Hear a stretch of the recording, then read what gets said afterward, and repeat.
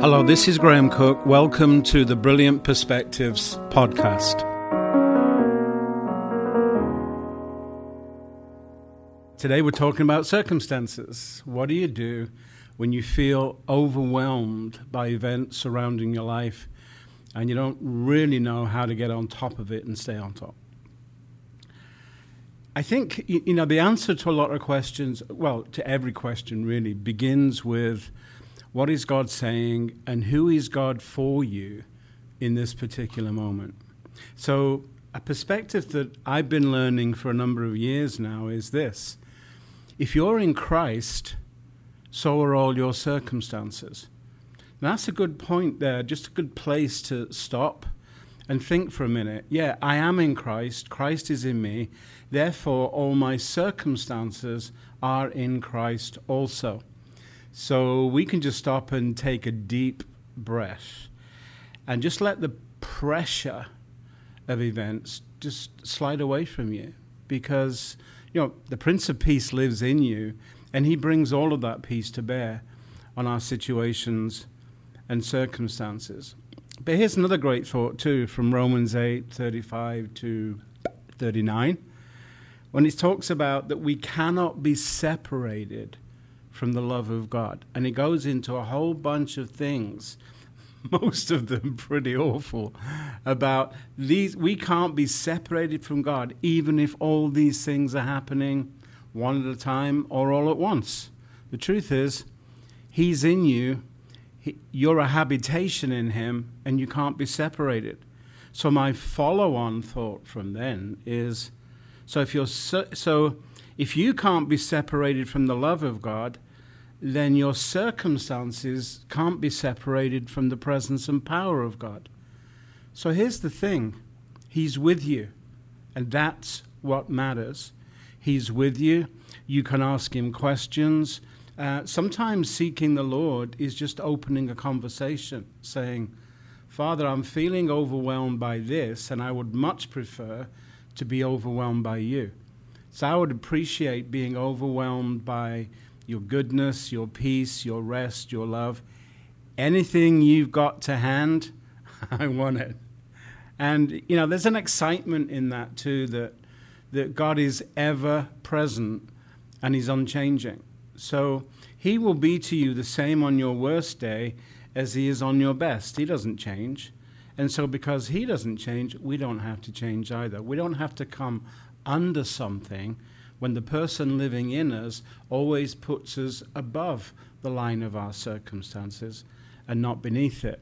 Colossians 3 says, set your mind on things above, not on things on the earth. So there is a point in us where we can separate from the circumstances to concentrate on the presence of God. And it's built into you who God is for you. He will be what he will be, and he will bring all that he has to bear. We just are learning to come to a point of understanding who he is and ascribing to him the power and the promise that we need in a whole variety of situations. It's built in that God is our peace, that he is love, that he is joyful. And so we embrace who he is first. So we always give him the preeminence. It doesn't take long. You don't need a couple of days to get oriented in the presence of God. A couple of minutes more like as you practice. But it's that point of turning inward and yielding to the Lord and saying, you're the Lord, you're my Savior. This situation belongs to you because I belong to you. So it's built into us who God wants to be for us. And once you come to a place of peace and maybe exercise a little bit of rejoicing and thanksgiving, not because God needs it, but we sure do. Rejoicing makes us feel good about where we are in him. So rejoicing is always for us, and as we focus on him, it creates a substance in our hearts, whether that's joy, peace, patience, whatever it might be, whatever we need in the situation we're in. So Think about that for a few seconds. What can you say to the Lord that would create confidence in you? For me, that is always, Lord, I know who you are for me. I know what you're like. You're always unchanging. And so I love who you are because you never change. You're always so solid and spectacular and majestic and brilliant. In fact, you're the one that says, really, is anything too hard for me? To which the answer is, nah, not at all. So Lord, I just choose to rest in your majesty, in your sovereignty, in your presence that is never ending. And I rejoice that you have plans and purposes in my life, and this situation is just one of them. When you come to a place of confidence, in the Spirit, what happens is that confidence in you actually begins to come to the surface, and it comes out of your mouth, with ideas, with thoughts, with expressions, because once your spirit gets engaged and gets excited, it's almost like it takes wings. And one of the signature thoughts for me, as I practiced this going back years ago, was I had this sudden revelation that God allows in his wisdom what he could easily prevent by his power. And translated into real English, that means every problem comes with a provision. How do we know that? Because we are in the kingdom. And the kingdom is different from the world. And so what we're learning is not to think from a place of chaos that's all around us in the world. I mean, you've only got to pick up a newspaper or turn the TV on to a news program, and all you get is bad news and chaos. But in the kingdom, it's the antithesis of that, because the kingdom is about the good news of Jesus Christ. It's about the good news of who God is for us. So turning to the Lord creates an expectancy in us that this is going to turn out for good because of who God is. So every problem comes with a provision attached to it. Think about that for a minute. What would that look like? That you get a problem and you automatically think, I'm in the kingdom. That can't be here without a blessing attached to it. It can't be here without a provision, without a promise, without something brilliant from God, because this is what he's like. This is why he says, is anything too hard? It's not difficult for him.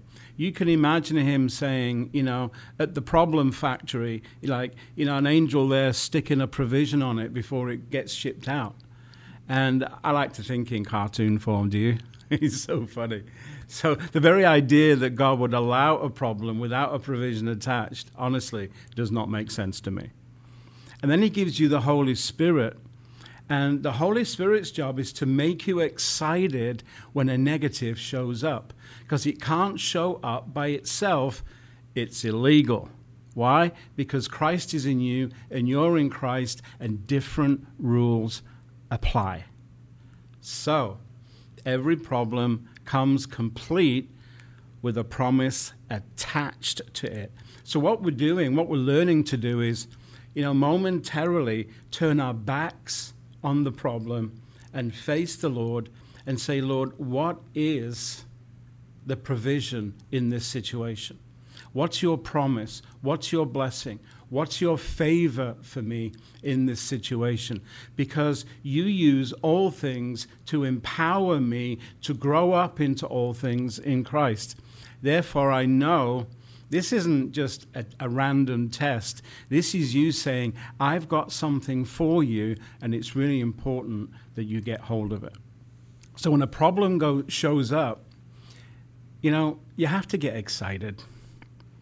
It's the only response in the kingdom. If you're not responding towards God, you're normally reacting against something else.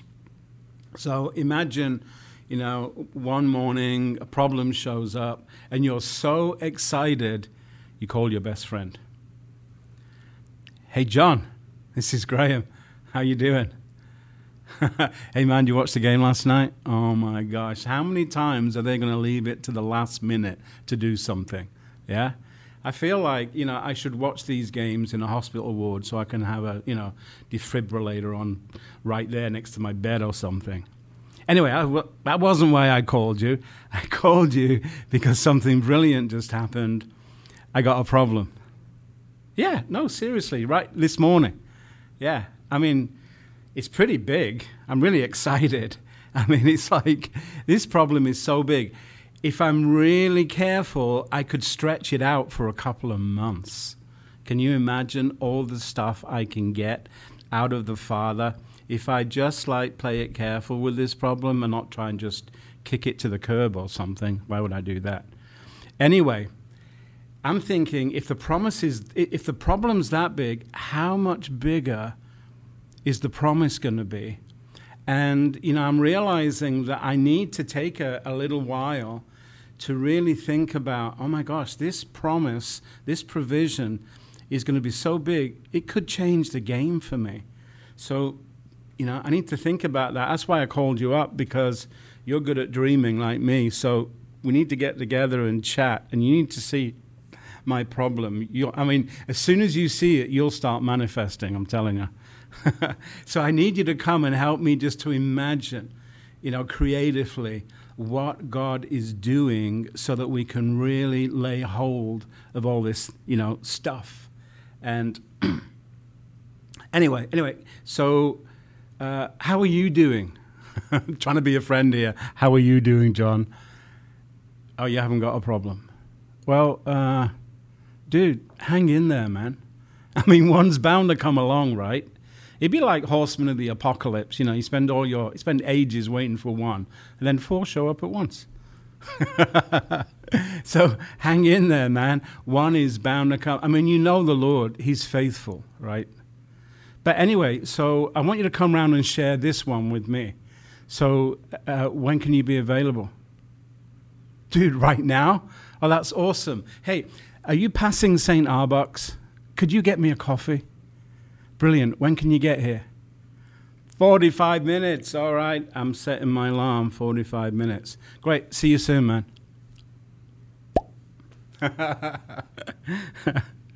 Here's the thing that we need to really understand here. Your circumstances are not the problem. Your perception of your circumstances is the problem. And having a perception on a negative does not allow you to see the fullness, the favor, and the majesty that's on offer, because, the Father is standing by your side saying, have I got something for you? So let me say again, turn away from the negative and turn towards the Lord. He knows the plans He has for you, plans for your welfare, not your calamity, to give you a future and a hope. Jeremiah 29:11. Love that verse. So, all of heaven is attracted to Jesus in you. What am I doing here? I'm giving you a whole bunch of pegs to hang whatever coat you're wearing on, to hang all your worst thoughts on that, and to detox yourself from negativity and come before the Lord and say, you're up to something. I know you. You are up to something. And this is going to be a major experience in my life. And so, all right, here I am, Lord. I'm ready for it. Come and talk to me. Now, that's what I call a brilliant perspective. So today, while it's still cold today, have a look at who God is for you. Have a think about what it really means to be in Jesus right now. And what if it's true? And I believe it is, because I've seen it loads of times. No problem can be there without a provision being there also. So have fun working that one out. And remember, the Holy Spirit is a flat-out genius at this stuff. And Jesus, well, He's no slouch either, eh? And of course the Father. Come on, there's 4 of you in there. And 3 of them are flat-out geniuses. And there's you. And you're learning to be one. And it starts right here, right now. Hey, thanks for listening. I appreciate it.